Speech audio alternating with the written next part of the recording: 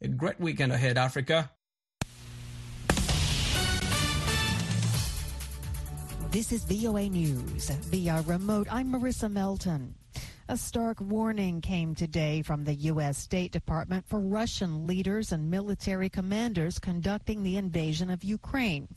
If you take part in war crimes, we will do everything to hold you accountable. We have details from VOA's chief national correspondent, Steve Herman. Some of the Russian military attacks on civilian locations in Ukraine, such as hospitals, may constitute war crimes, and there will be investigations, according to U.S. officials. State Department spokesman Ned Price says these urban bombardments demonstrate Russian President Vladimir Putin's plan to quickly defeat Ukraine has failed. So he's now turning to a strategy of laying waste to population centers to try to break the will of the people of Ukraine, something he will not be able to do.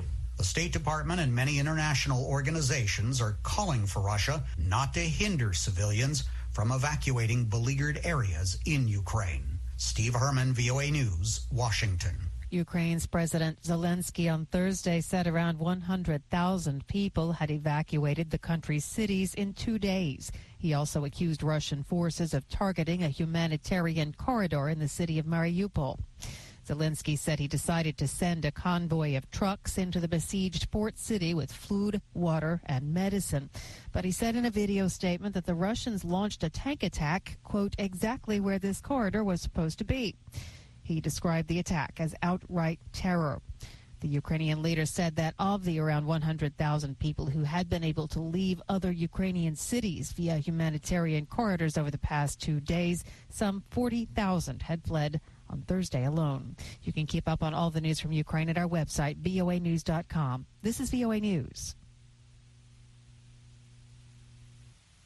The UN Security Council will meet to discuss Russian claims of U.S. labs in Ukraine. AP's Mike Gracia has that story. The United Nations Security Council will meet Friday at Russia's request to discuss Moscow's claims of the United States conducting military biological activities in Ukraine. Council diplomats speaking on condition of anonymity confirmed the meeting will convene at 10 a.m. Eastern Standard Time. U.S. officials dismissed the Russian claims out of hand on Wednesday. Pentagon Press Secretary John Kirby. The Russian accusations are absurd. They're laughable. And in the words of my Irish Catholic grandfather, a bunch of malarkey. White House Press Secretary Jen Psaki called the Russian claim preposterous. The White House has suggested that Russia might seek to create a pretense for further escalating its 2-week-old invasion of Ukraine. I'm Mike Gracia. More than a month after the former leader of Islamic State blew himself up during a raid by U.S. Special Forces in northwestern Syria, the terror group says a new leader is in place. A more than 12-minute-long audio recording posted to social media Thursday introduced the new IS chief as Abu al-Hassan al-Hashimi al-Qurashi. The recording said he's been leading the group since shortly after the death of his predecessor. The statement delivered by the terror group's newly appointed spokesman also confirmed the death of the previous spokesman, Abu Hamza al-Qurashi. This had not been previously reported. The audio statement says the new leader was selected for the role by his predecessor. He's now the third person to lead the terror group since it began calling itself Islamic State. U.S. President Joe Biden said Thursday he intends to name Colombia a major non-NATO ally. It's a particularly timely announcement for a South American nation seen as a bulwark against Venezuela, a Russian ally and a foe of the United States. Biden said Thursday that the designation is a recognition of the unique and close relationship between Colombia and the United States. He also said the U.S. will donate an additional 2 million COVID-19 vaccine doses to Colombia. Colombia shares a long border with Venezuela and is home to some 1.8 million Venezuelan refugees. And a new report on the U.S. Census shows Black, Hispanic, and American Indian residents went uncounted at higher rates in the 2020 census than in the 2010 count. The U.S. Census Bureau released that report on Thursday. Overall, the 2020 census missed an unexpectedly small percentage of the total U.S. population, given the unprecedented challenges it faced, including the pandemic. Marissa Melton, VOA News.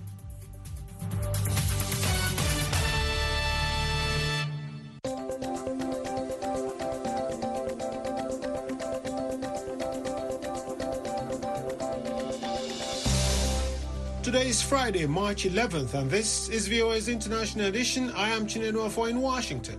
Coming up in the next half hour, the U.S. accuses Russia of deliberately targeting Ukrainian civilians as war rages near Kyiv. Russian forces are at the very least operating with reckless disregard for the safety of civilians as Russian units launch artillery and airstrikes into urban areas. Ukraine dominates a two-day EU summit where leaders are discussing ways to cut their energy ties with Russia. The European Union is not following the United States in immediately banning imports of Russian oil and gas. And Burmese forces intensify airstrikes, particularly in the ethnic regions of Myanmar. We'll have these stories and more next on International Edition. Stay tuned. U.S. Director of National Intelligence Avery Haines said on Thursday that Russian forces are operating with, quote, reckless disregard, unquote, for civilians as they face stronger than expected resistance in Ukraine. She told the Senate Intelligence Committee's annual hearing on worldwide threats to U.S. security that the intelligence community is engaged in documenting potential war crimes and holding Russia and Russian actors accountable for their actions. Russian forces are at the very least operating with reckless disregard for the safety of civilians as Russian units launch artillery and airstrikes into urban areas. Nevertheless, the invasion has proceeded consistent with the plan we assessed the Russian military would follow. Only they are facing significantly more resistance from heroic Ukrainians than they expected and encountering serious military shortcomings. Moreover, we assess Moscow underestimated the strength of Ukraine's resistance and the degree of internal military challenges we are observing in the Russian military, which include an ill-constructed plan, morale issues, and considerable logistical challenges. And we assess Putin feels aggrieved the West does not give him proper deference and perceives this is a war he cannot afford to lose. But what he might be willing to accept as a victory may change over time, given the significant costs he is incurring. I want to be absolutely clear that we do not believe that Ukraine is pursuing biological or nuclear weapons, that we've seen no evidence of that. And frankly, this influence campaign is completely consistent with long-standing Russian efforts to accuse the United States of sponsoring bio-weapons work in former Soviet Union. So this is a classic move by the Russians. That's U.S. Director of National Intelligence Avery Haines. Ukraine dominated a two-day European Union summit outside Paris, where leaders are discussing ways to cut their energy ties with Russia, shore up their defense, and consider Kyiv's membership application. For VOA, Lisa Bryant has more from the French capital. The European Union is not following the United States in immediately banning imports of Russian oil and gas. But EU leaders meeting at Versailles outside Paris are looking to phase out the bloc's energy reliance on Moscow as quickly as possible as part of a broader autonomy drive, including in European defense. Ahead of the summit, Dutch Prime Minister Mark Rutte discussed the challenges. I would not plead to cut off our supply of oil and gas today from Russia. It's not possible because we need the supply, and that's the uncomfortable truth. But we can do more to get the green agenda going, to decarbonize our economies, also making use of all the reforms in the European Green Package, as we have agreed earlier. The European Commission, the EU's executive arm, has outlined a mix of measures in this direction that include cutting gas imports from Russia by 2/3 this year. European Commission President Ursula von der Leyen. Russia has instrumentalized energy over the past month, if not to say years, to put pressure not only on Ukraine, but also on the European Union. And we are now really determined to get out of the dependency of Russian gas. Sébastien Maillard of the Jacques Delors Institute, a Paris-based research group, says it's also about European principles. We are every day purchasing gas, Russian gas and Russian oil, and purchasing the war against Ukraine. The EU's autonomy push could be a boon for renewable energy, but some fear the opposite, at least in the short term, that Europe could delay meeting ambitious climate goals by relying more on polluting energies like coal. That could be the case of Germany or Poland, for example, which are highly dependent on Russian oil and gas. Notre agriculture, notre industrie, Cushioning the fallout of sanctions against Russia will also be key. European consumers and businesses will be paying higher heating and other energy costs, something French President Emmanuel Macron warned his nation about last week. Analyst Martin Quincy of the German Marshall Fund says Europe must take robust measures to reduce the fallout. If the EU response is not strong enough, this will affect our ability to vote new sanctions in the coming weeks and months. EU leaders will also examine applications by Ukraine as well as Georgia and Moldova to join the 27-member bloc, a process that even fast-tracked could take years. Lisa Bryant for VOA News, Paris. Ukrainian and Russian foreign ministers met at the Turkish Mediterranean Sea resort but failed to end the fighting in Ukraine with mutual recriminations. Both ministers indicate the diplomatic door remains open. Dorian Jones reports from Istanbul. Ukrainian Foreign Minister Dmytro Kuleba's meeting with Russian counterpart Sergei Lavrov ended with little apparent progress. Speaking at a news conference after the meeting, Kuleba criticized what he called Russia's lack of sincerity. Kuleba said, "We cannot stop the war if the country that started the aggression has no desire to do so. We are ready for diplomacy, but ready to defend ourselves." At his news conference, Lavrov countered, accusing Ukraine of not being serious in seeking a diplomatic solution. In a possible gesture to Kiev, however, Lavrov said Russian President Vladimir Putin could be ready to hold a summit with his Ukrainian counterpart, Volodymyr Zelensky. Since the start of the Russian-Ukrainian tensions, Zelensky has called for direct talks with Putin. Lavrov also warned the West it was playing a dangerous game arming Ukraine with sophisticated weapons, including surface-to-air missiles. He said, therefore the threat is set to last for years. There will be risks for civil aviation, and not only in the Ukrainian sky. They can spread across Europe. The Ukrainian foreign minister said he received no response to proposals to help mitigate the humanitarian crisis, including a 24-hour ceasefire and the opening of a corridor to allow hundreds of thousands of civilians to escape the besieged city of Mariupol. In addition, Lavrov rejected Kiev's accusations that Russian forces attacked a maternity hospital in Mariupol, claiming Ukrainian forces had taken it over and that there were no patients using the building.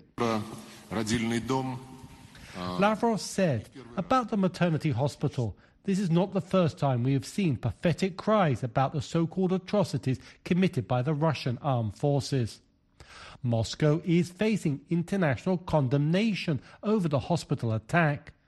Given the apparent lack of progress, it remains unclear whether the Ukrainian and Russian foreign ministers agree to meet again. The Turkish foreign minister, Mevlut Çavuşoğlu, who hosted Thursday's talks, would not comment on future gatherings, other than to say Thursday's meeting was held in a civil fashion. Ankara, which has good ties with Kiev and Moscow, has sought a mediating role since the start of Russia's invasion of Ukraine last month. Columnist Sezin Önay of the Turkish news portal Politik Yol says Ankara sees the conflict as an opportunity. Ukraine is an important strategic ground for Turkey. Now Turkey is using its own strategic junctures to expand its power. So it's Turkey's new power play as it aspires to become a bigger player in the world stage. But given the lack of progress Thursday, it remains unclear if Ankara has a further diplomatic role to play. Dorian Jones of VOA News, Istanbul. Senegalese President and Chair of the African Union, Macky Sall, has asked Russian President Vladimir Putin to seek a lasting ceasefire in Ukraine. Sall's talk with Putin comes just a week after Senegal abstained from a UN vote to condemn the Russian invasion. As Annika Hammerschlag reports from Dakar, African nations have interest in seeing an end to the war, but also in not upsetting Putin. Sall's request as chairman of the African Union Wednesday was a contrast to his actions as Senegalese president a week prior, when Senegal joined 16 other African nations in abstaining from a UN vote to condemn the Russian invasion. Senegal is considered a beacon of democracy in West Africa, so the move came as a surprise to many. Joseph Siegel is the director of research for the Africa Center for Strategic Studies. He says the vote reflected Senegal's posture of non-alignment, similar to many other African countries over the years. It isn't a vote of support for Russia, he says, but a vote for trying to maintain neutrality. Russia has a plethora of business dealings throughout the African continent. Senegal, for example, signed a $300 million deal with Russian oil company Lukoil just last year. The company also has operations in Cameroon, Egypt, Ghana, and Nigeria. Russian mining companies are also active throughout Africa, from extracting diamonds in Angola to aluminum in Guinea and uranium in Namibia. Most notably, Moscow is Africa's leading supplier of weapons. Since 2015, it signed military agreements with more than 20 African countries. Furthermore, private Russian military companies with close ties to the Kremlin have gained an increasingly strong foothold in African countries such as Mali and the Central African Republic. So, while it may be in the best interest of many African countries to avoid tension with the Kremlin, leaders are beginning to feel the ripple effect of the war. Abdurrahman Cham is the head of the political science department at Dakar's University of Cheikh Anta Diop. He says Russia is a country that exports a lot of products, like gas and raw materials such as wheat, and that can have an economic impact, especially with regards to trade. Luckily, the African Union does have some sway, Cham says. He says international relations are not only decided by major world powers. The African Union is still a regional institution that can be considered an influential voice. Russia also needs Africa, he added, and it's in their best interest to listen to the African Union. In a statement about the call, the Kremlin referred to the invasion as a special military operation to protect Donbass and did not mention Seoul's request for a ceasefire. Instead, it stated that Russia was asked to safely evacuate foreign citizens and said both leaders had reaffirmed their commitment to further develop Russia-African relations. Annika Hammerschlag for VOA News, Dakar, Senegal. Russia's harsh new media laws that bans independent reporting of its invasion of Ukraine has had a chilling effect on the operations of media outfits. It has also placed more hurdles on the path of journalists in their quest to cover the conflict, especially for Russian citizens. Already, the New York Times and other outlets have temporarily recalled their reporters from Russia. For more on how the media is reporting the war in the face of Moscow's clampdown, I spoke with Babak Bahadur, an associate research professor at School of Media and Public Affairs at George Washington University. The media in the West obviously engaging in quite comprehensive coverage. They have reporters all throughout Ukraine.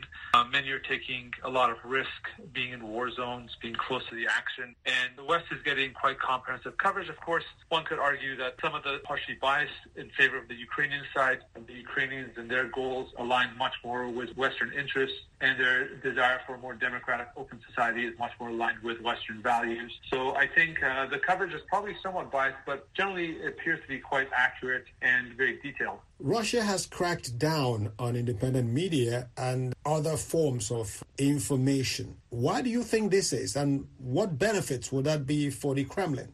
I think they're trying to make sure that the population in Russia is loyal, adherent, and by limiting the range of voices and views, especially dissenting voices and views, they're hoping that they will prevent further dissension in the information leading to dissension in challenges to political power. How can the media overcome this? It makes it more challenging, certainly, because if you're going to potentially go to jail for 15 years, you're going to be very careful what you say. So to some degree, Russia might be successful in limiting various critical voices within its country, what its population has access to. However, in the long term, if you've seen in places like the Soviet Union during the Afghan war, if things are not going well, that information is going to creep back. It's going to come back in information about body bags coming back when people's children are dying. The news is going to get out there. It's going to be hard to hide that. If you make claims, state is successful, yet people's daily lives are not successful.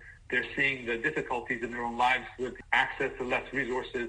Those things are harder to hide. And if people see a discrepancy between their own lives and what the state says, it's going to lead to a lack of trust and increasing skepticism of what the state says. The Russian government also needs the media to present its own point of view or prevent its own information by limiting the access the media has. Is that not also, in some ways, limiting its own ability to put its own views across? They're only going after more critical voices. So if you spread fake news or false information as the way they interpret it, then you're potentially being prosecuted. But their own state channels, which are promoting the pro-Russian view on the conflict, they're not being sanctioned. So it's really sanctioning those voices that they don't want to hear. Is there a possibility that this might change after this war, or has everyone learned a quote-unquote bitter lesson, and some of these correspondents and some of this independent media might not go back to Moscow? For the most part, in the short term, most of them have suspended their operations in Russia out of concern for the safety of their own journalists. But some are already looking at covering it maybe in more careful ways. The BBC initially announced, for example, that they were suspending operations, and then a few days later, they decided that they will cover within Russia. But different news outlets are going to remain there, are going to be much more cautious. They're not going to disclose the name of their reporters, possibly the name of their sources. So they're going to still cover Russia, but a lot of it will be from outside Russia. And the kind that takes place within Russia will be much more careful to not get people in trouble, obviously. That's Babak Bahadur, an associate research professor at School of Media and Public Affairs at George Washington University, speaking with me from Washington.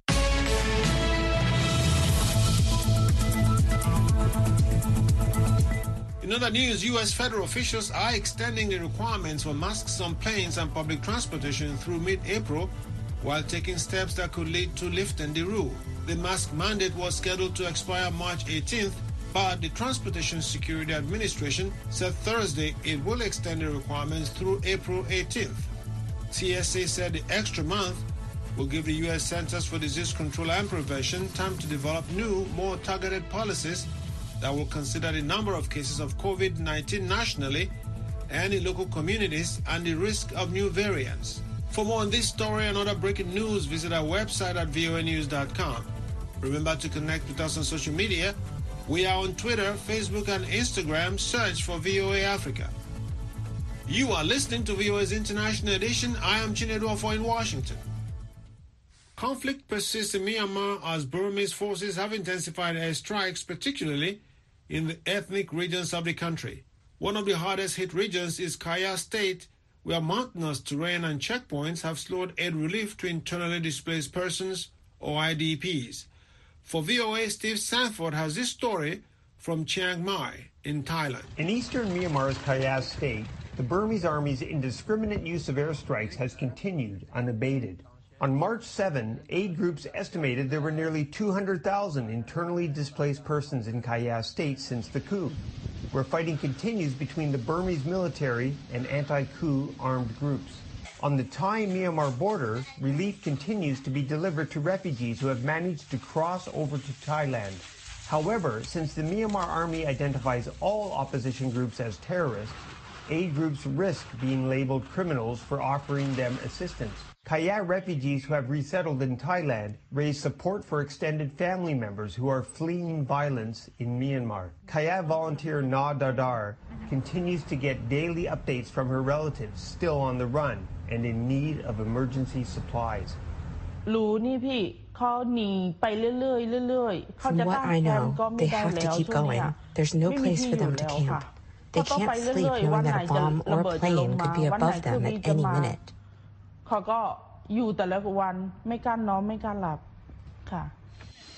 As Myanmar's conflict persists, civilians are asking for outside support to bring an end to the crisis. Steve Sanford for VOA News, Chiang Mai, Thailand. Aid groups said the number of people displaced by conflict in Burkina Faso in January spiked to 160,000, bringing the total displaced in the country to 1.7 million. The aid groups worry the crisis stemming from Russia's invasion of Ukraine will draw much-needed humanitarian funding away from Africa's Sahel region. Harry Wilkins reports from neighboring Ivory Coast. The spike in displacement comes amid a 6-year conflict with armed groups linked to Islamic State and Al-Qaeda and a military coup on the 23rd of January, which saw a military junta come to power in the West African country. Since January 2019, non-profits say the displaced population in Burkina Faso has grown by 2,000%, with over 1.7 million people now uprooted. Tom Pere Costa is spokesperson for the Norwegian Refugee Council, NRC, in West and Central Africa. There are increasing numbers of attacks, the destruction of crops, the theft of livestock, which are preventing families to access their fields, and their food stocks. So faced with the inability to feed their families, people have had to flee and move towards towns. Pere Costa added that some donors have said they might reduce aid funding for Burkina Faso as money is diverted to the crisis in Ukraine. Some donors have already indicated that they would proceed to a 70% cut of our funding to support operations in Ukraine, and we are very concerned that this will become a trend. Burkina Faso's military junta, led by President Paul-Henri Damiba, has said it hopes to restore security to the country and allow people displaced by the conflict to return home. Asked if security has improved for Burkina Faso since the start of 2022, Paul Melly, an analyst with London-based think tank Chatham House, sounded cautiously optimistic. The security situation in Burkina Faso has begun to improve in some respects. We've seen some significant successes for the armed forces, but it's still too early to say whether the military's commitment to improved, sustained success in tackling jihadist violence, whether we're really seeing results in that respect. He points out that many of the recent successes for the military resulted from closer cooperation with French forces, which was instigated by ousted President Roch Kabore. Alexandra Lamarche is Senior Advocate for West and Central Africa at Refugees International, a Washington-based non-profit. Russia is one of the leading grain exporters in the world. As the international community cuts economic ties with Russia, we can expect a global shortage. In sub-Saharan Africa, this shortage will leave additional people in need of emergency food assistance, many of which may not have otherwise required aid.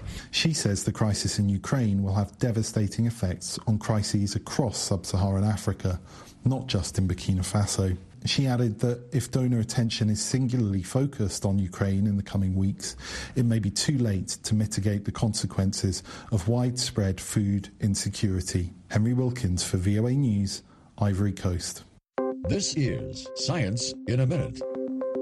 Explorer Sir Ernest Shackleton had hoped to be the first to cross Antarctica on land. Shackleton led his team aboard a ship called Endurance that would sail to Antarctica via the Weddell Sea. After leaving South Georgia Island in December 1914, Shackleton's Endurance quickly ran into heavy pack ice. The ice would eventually trap, crush, and sink the ship nearly a year after beginning its trip. It was reported that all members of Shackleton's Endurance crew survived. 106 years after the sinking of the Endurance, the Falklands Maritime Heritage Trust has announced that its Endurance 22 expedition has located the ship.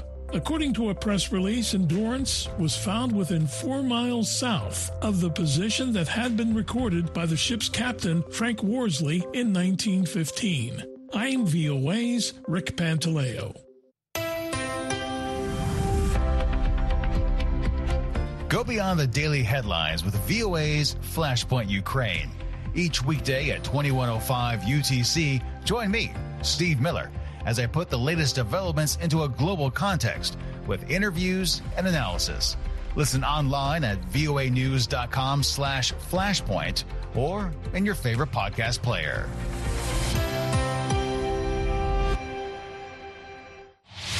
Hello, I'm Carol Castiel. Next up, the status of talks in Vienna on a nuclear deal with Iran. President Joe Biden chose to revive negotiations over the 2015 deal, which former President Donald Trump abandoned. Experts examined last-minute demands from Russia and the possibility of lifting sanctions on Iran should the West ban imports of Russian oil in response to the war in Ukraine. That's Encounter this Saturday and Sunday on The Voice of America.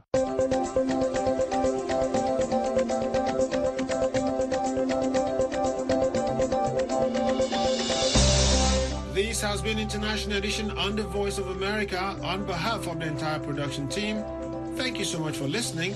Visit our website for in-depth coverage of world events and news 24 hours a day at voanews.com. Until next time, I am Chinedu in Washington, wishing you a great day.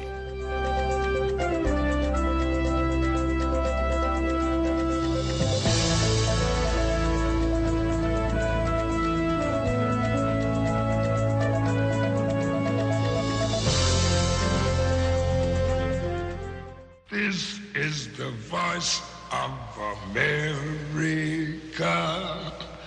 Washington, Z.